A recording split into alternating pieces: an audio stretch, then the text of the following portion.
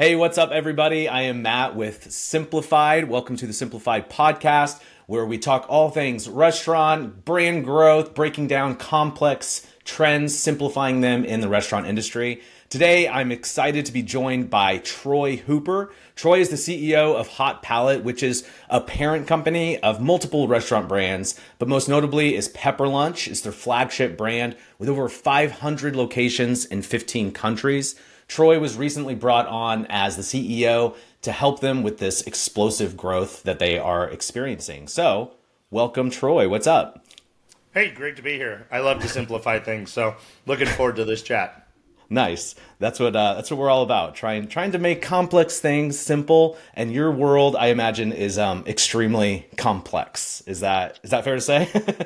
Yeah, it can be a lot of moving parts, right? A lot of plates spinning in the air. Yeah.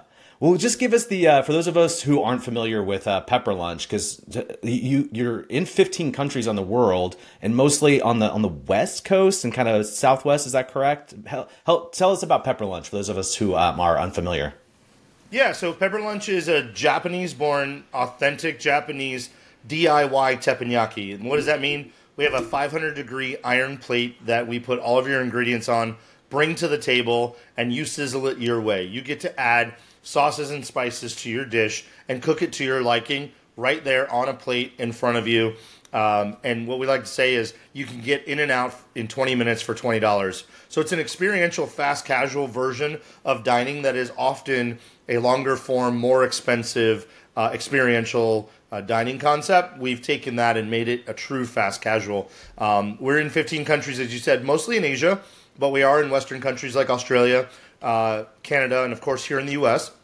We currently have 5 locations in the continental U.S. and 1 in Guam with a second one opening.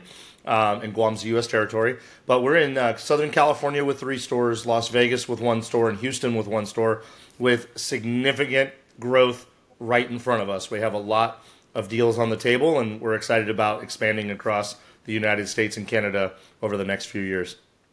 That is exciting. And I will say, as somebody who recently had Pepper Lunch for the first time, I had the chance to try it. I've never experienced a restaurant like Pepper Lunch. I think that's fair to say. Yeah, there's nothing like it. And we look and we try. There's just really nothing like it, which is awesome. And more importantly, it's authentic. It is actually a dish and a way of eating that occurs in the Japanese home. So that's what I love about it, is that it's not a gimmick and it's not a made-up experience. It's something that you could actually experience if you went to Japan and were invited into somebody's home. That's awesome. Yeah, and for people who maybe can't picture it, it literally is an experience where the hot plate comes out. You can't touch it. There's a little paper around it that says hot plate, and it cooks right in front of you. And you stir it up. You add your own sauces, and it's happening almost like the hibachi cook that we're familiar with. But it's happening on your plate, and you're involved with it. You're a part of it. Is that the best way to describe it? Yeah, and I gotta say, every time I'm in a store, it's still remarkable. 2 things are very remarkable to me. One, how many people have their phones out and are video or taking photos of each other. It's just so Instagram worthy, as people say. And then how almost never do I see a grain of rice left on a plate.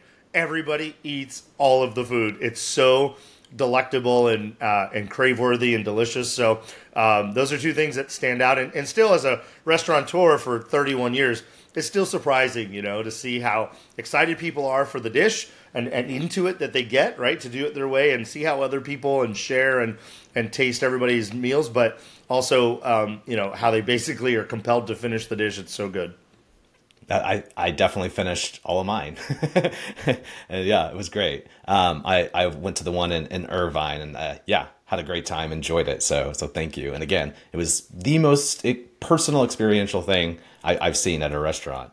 So you were brought on, help me understand, about 1 year ago. How long have you been Yeah, CEO? so they engaged with us. Hot Palate reached out to my company, Kiwi Restaurant Partners, exactly a year ago, as a matter of fact, this month. And we began having some conversations. We moved very quickly to realizing that we were the solution they were looking for in trying to find a U.S.-based partner to grow their business. They had been here for over 5 years and were really trying to figure out the right way to establish this brand and grow it in the United States.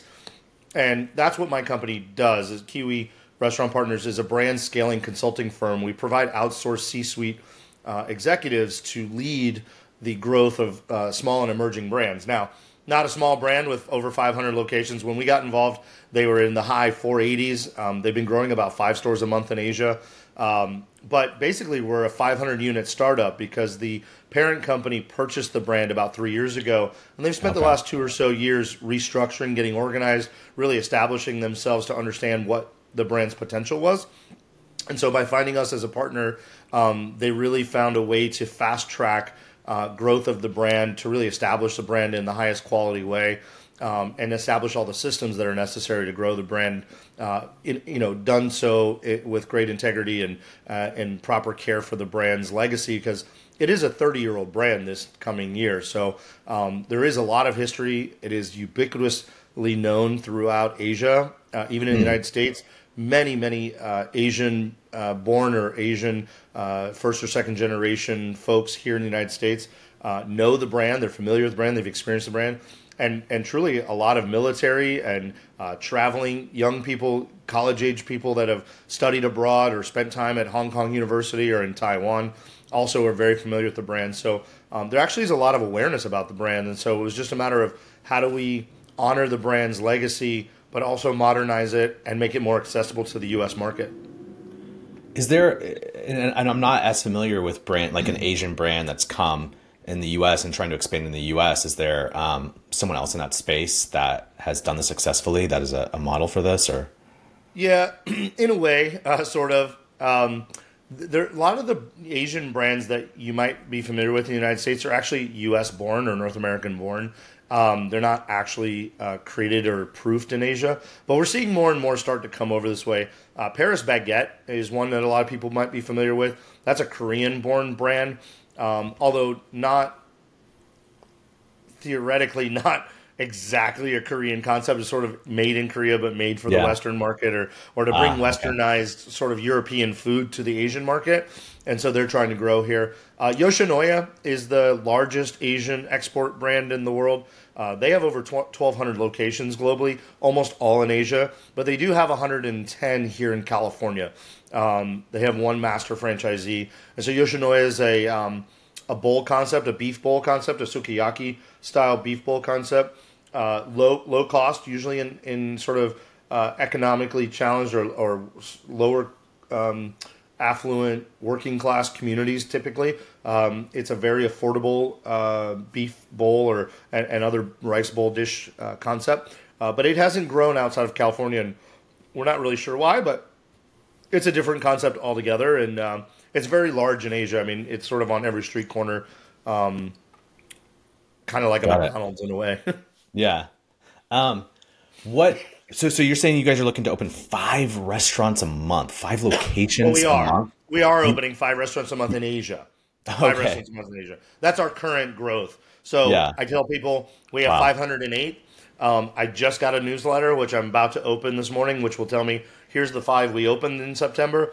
So every month I've got to go 508, 513, right? I got to add that 518 each month. But in the United States, our growth plan is over the next 3 years to add 255 stores sold or in the pipeline or financially committed by our franchise partners. We expect we'll open between 15 and 20 next year and get to a between 40 and 50 unit a year growth trajectory. And that's really sort of at the high end of normal. You know, when you start looking at a lot of other brands that are in high growth mode, to be able to grow, around 4 to 5 stores a month ultimately, but we're probably a couple of years away from hitting that pace. So you are consistently, it sounds like you're courting franchisees. You are looking for franchisees to help with this explosive growth. Because that's a lot over the next 2 years to have 250 in the pipeline in 3 years.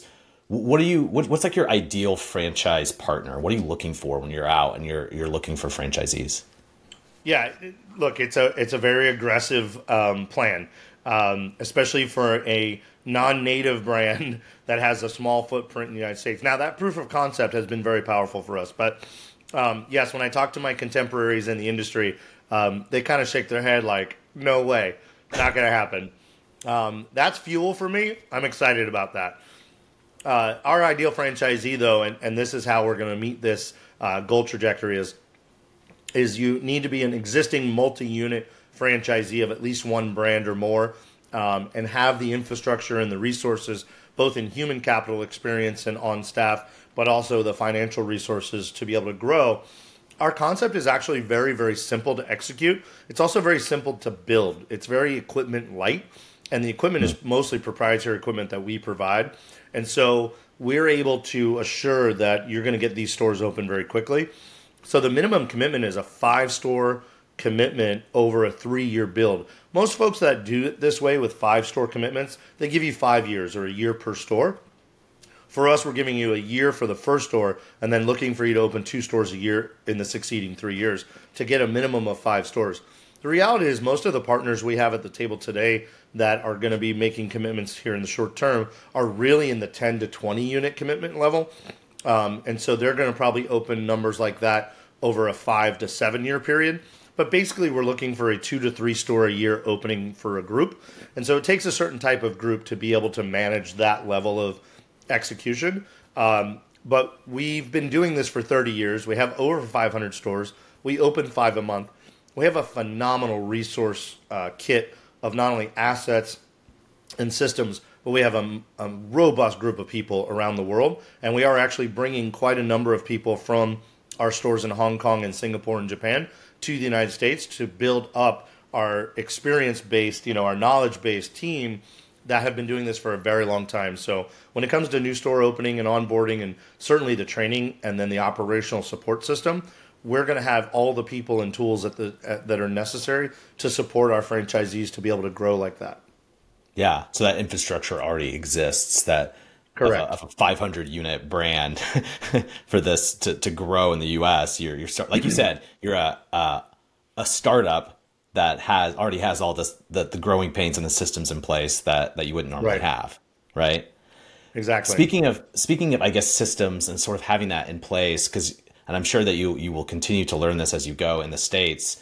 What do you see as somebody who has scaled brands, as somebody who has been in franchise infrastructure management and seen brands grow? What do you see as like the biggest pain point? What is it? What is the thing that you're always just like, oh, this is the thing. When you solve this, that's when just things start rolling. What is it? Believe it or not, it's usually step one, which is real estate. Picking the right location and then having the right space available in that quadrant of a location, whatever that radius is that you believe is the right location for each store. That takes the longest. Just because you find the best location on the corner of Main and A Street, there may not be anything available. If it's available, it certainly may be out of the price point that makes sense for the business model. And so then you start to move out throughout that radius. And so you may want to be there, but there may not be anything available. And then if there is several things available, is it in the price point the business model can support? And if it is, then you go through the process of negotiating with the landlord. And so this is a very timely, pretty stressful process for most people, even if you're experienced. Look, I actually have a partnership in a commercial real estate business as well. I'm a licensed agent, but I don't do transactions. But I do it so that I can help our partners in this process because it is very, very tedious and every deal is totally different. And so that is one of the biggest pain points. Once you get over that hump, certainly construction is actually not only the next step in the phase, but also the next high variable, most costly, most stressful, time-consuming aspect. So once you get proper real estate secured and you get construction well underway and in hand, getting through that, the onboarding, pre-training, new store opening training, post-store opening support is super easy. That's the replicable thing that we do really, really well. But it's those variables that you have a lot less control over early on that really tend to dictate what your pace of growth can be. Yeah, that makes sense. And it's crazy that you say it's step one is the biggest pain The point first there. hump is the biggest hump. Yeah, it makes sense. That then it's all. I mean, it's still problem solving all throughout, but getting that in place is the biggest But again, hurdle. that comes back to experience, right? At the end of the day, what really matters, and this is why we're such a good fit in this partnership, is that we have helped many brands grow over many years, and the executives and partners at KRP that support this business and this growth have all run 250 plus unit brands from the executive suite.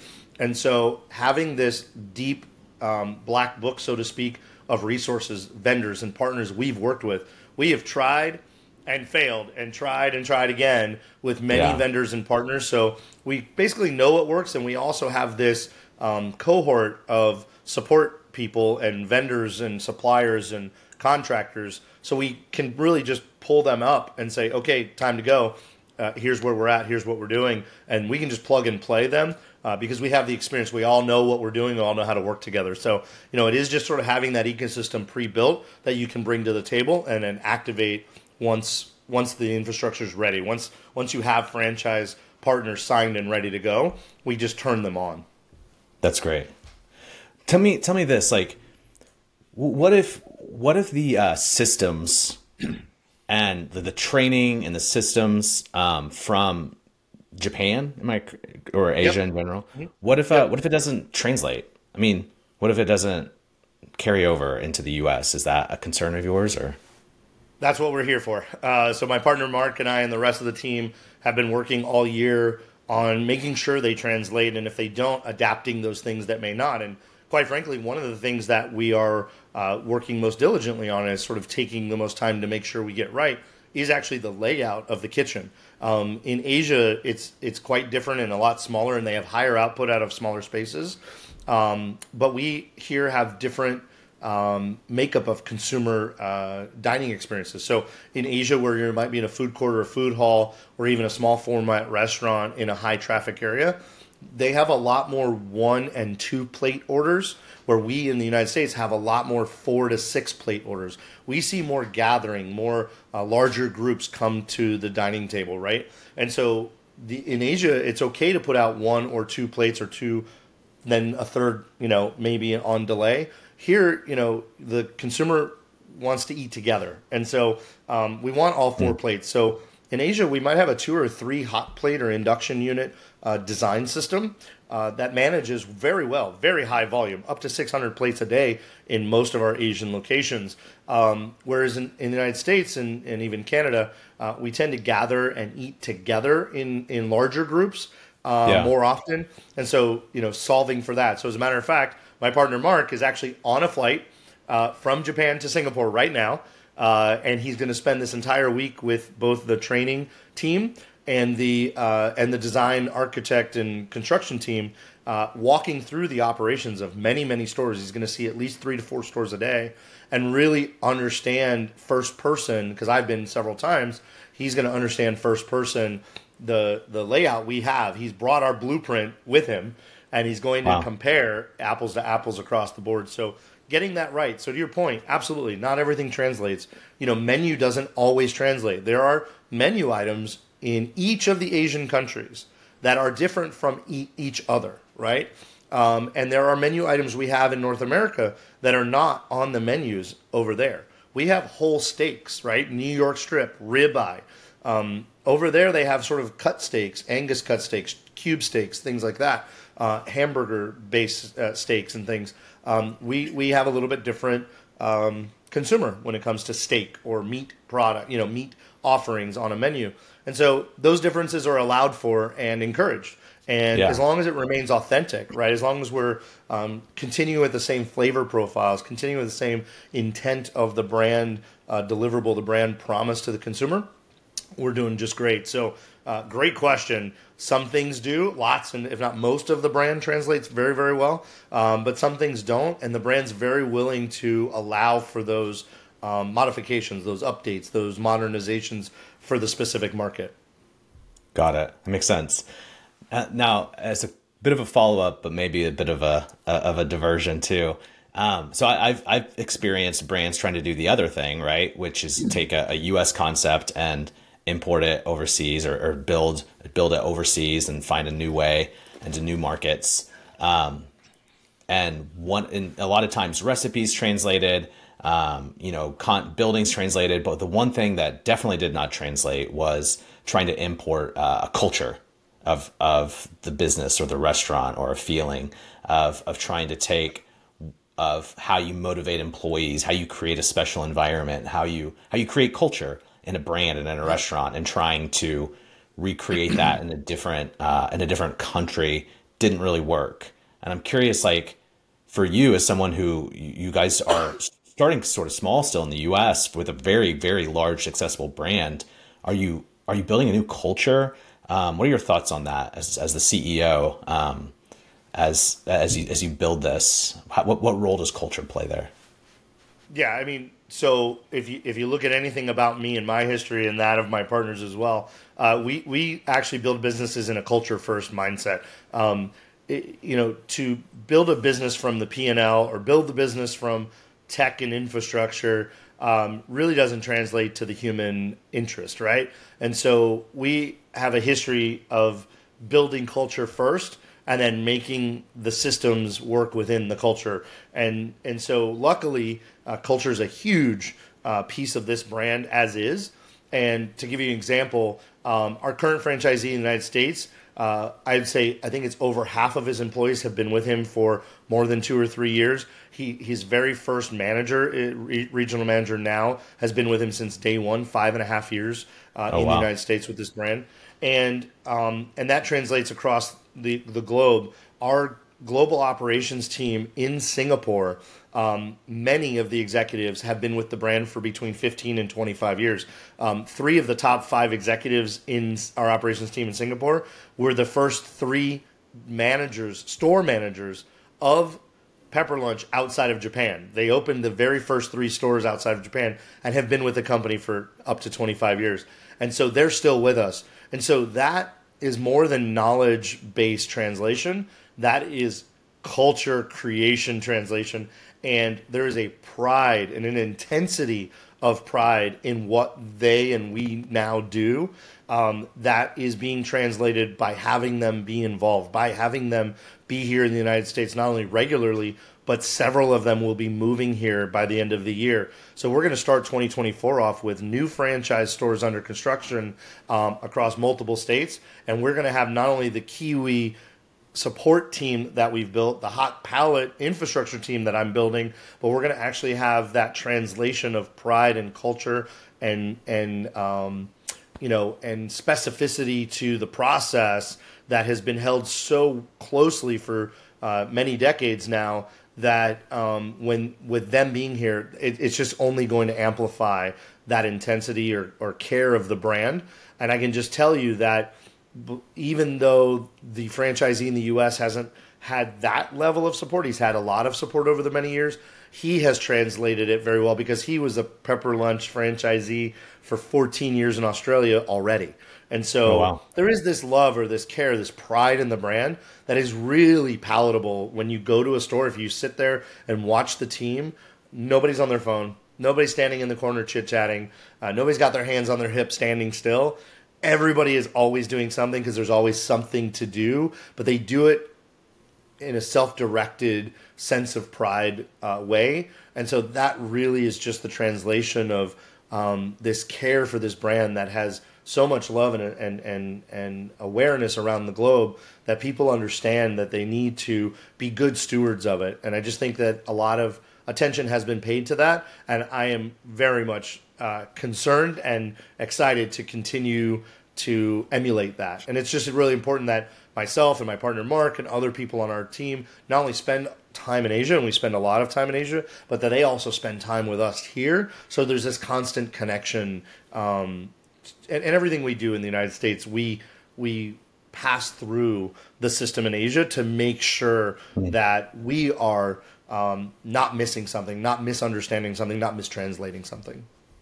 That's awesome. So you're staying true to really the heritage of this brand. And I love hearing, because in my mind, I mean, the metrics of a good culture are internal development, retention, and engagement, all the things that you talked about. So hearing that already exists and that you're continuing that along with the infrastructure that you already have in place and that you're building, the systems, that sounds like a winning combination in my mind. So I think we started this conversation by you saying that some of your colleagues maybe scoff at the at your big goals, but yeah, it sounds like you have the right pieces in place. So that's exciting. I'm excited to see more pepper lunches in Southern California, hopefully, for my own benefit. And beyond. I'm excited to not only expand our California footprint, but absolutely looking forward to the at least 3 to 4 states of expansion we expect to announce here in the next 4 to 6, maybe 8 weeks. So okay, awesome. There's a lot on the plate, and we're going to see a lot more pepper lunches here pretty soon. I look forward to hearing and seeing that happen. So thanks again, Troy, for joining me. I really appreciate it. And yeah, congratulations on the role and the success there. And we look forward to seeing what happens next. Thanks, Matt. Glad to be with you. Thanks so much. Thank you.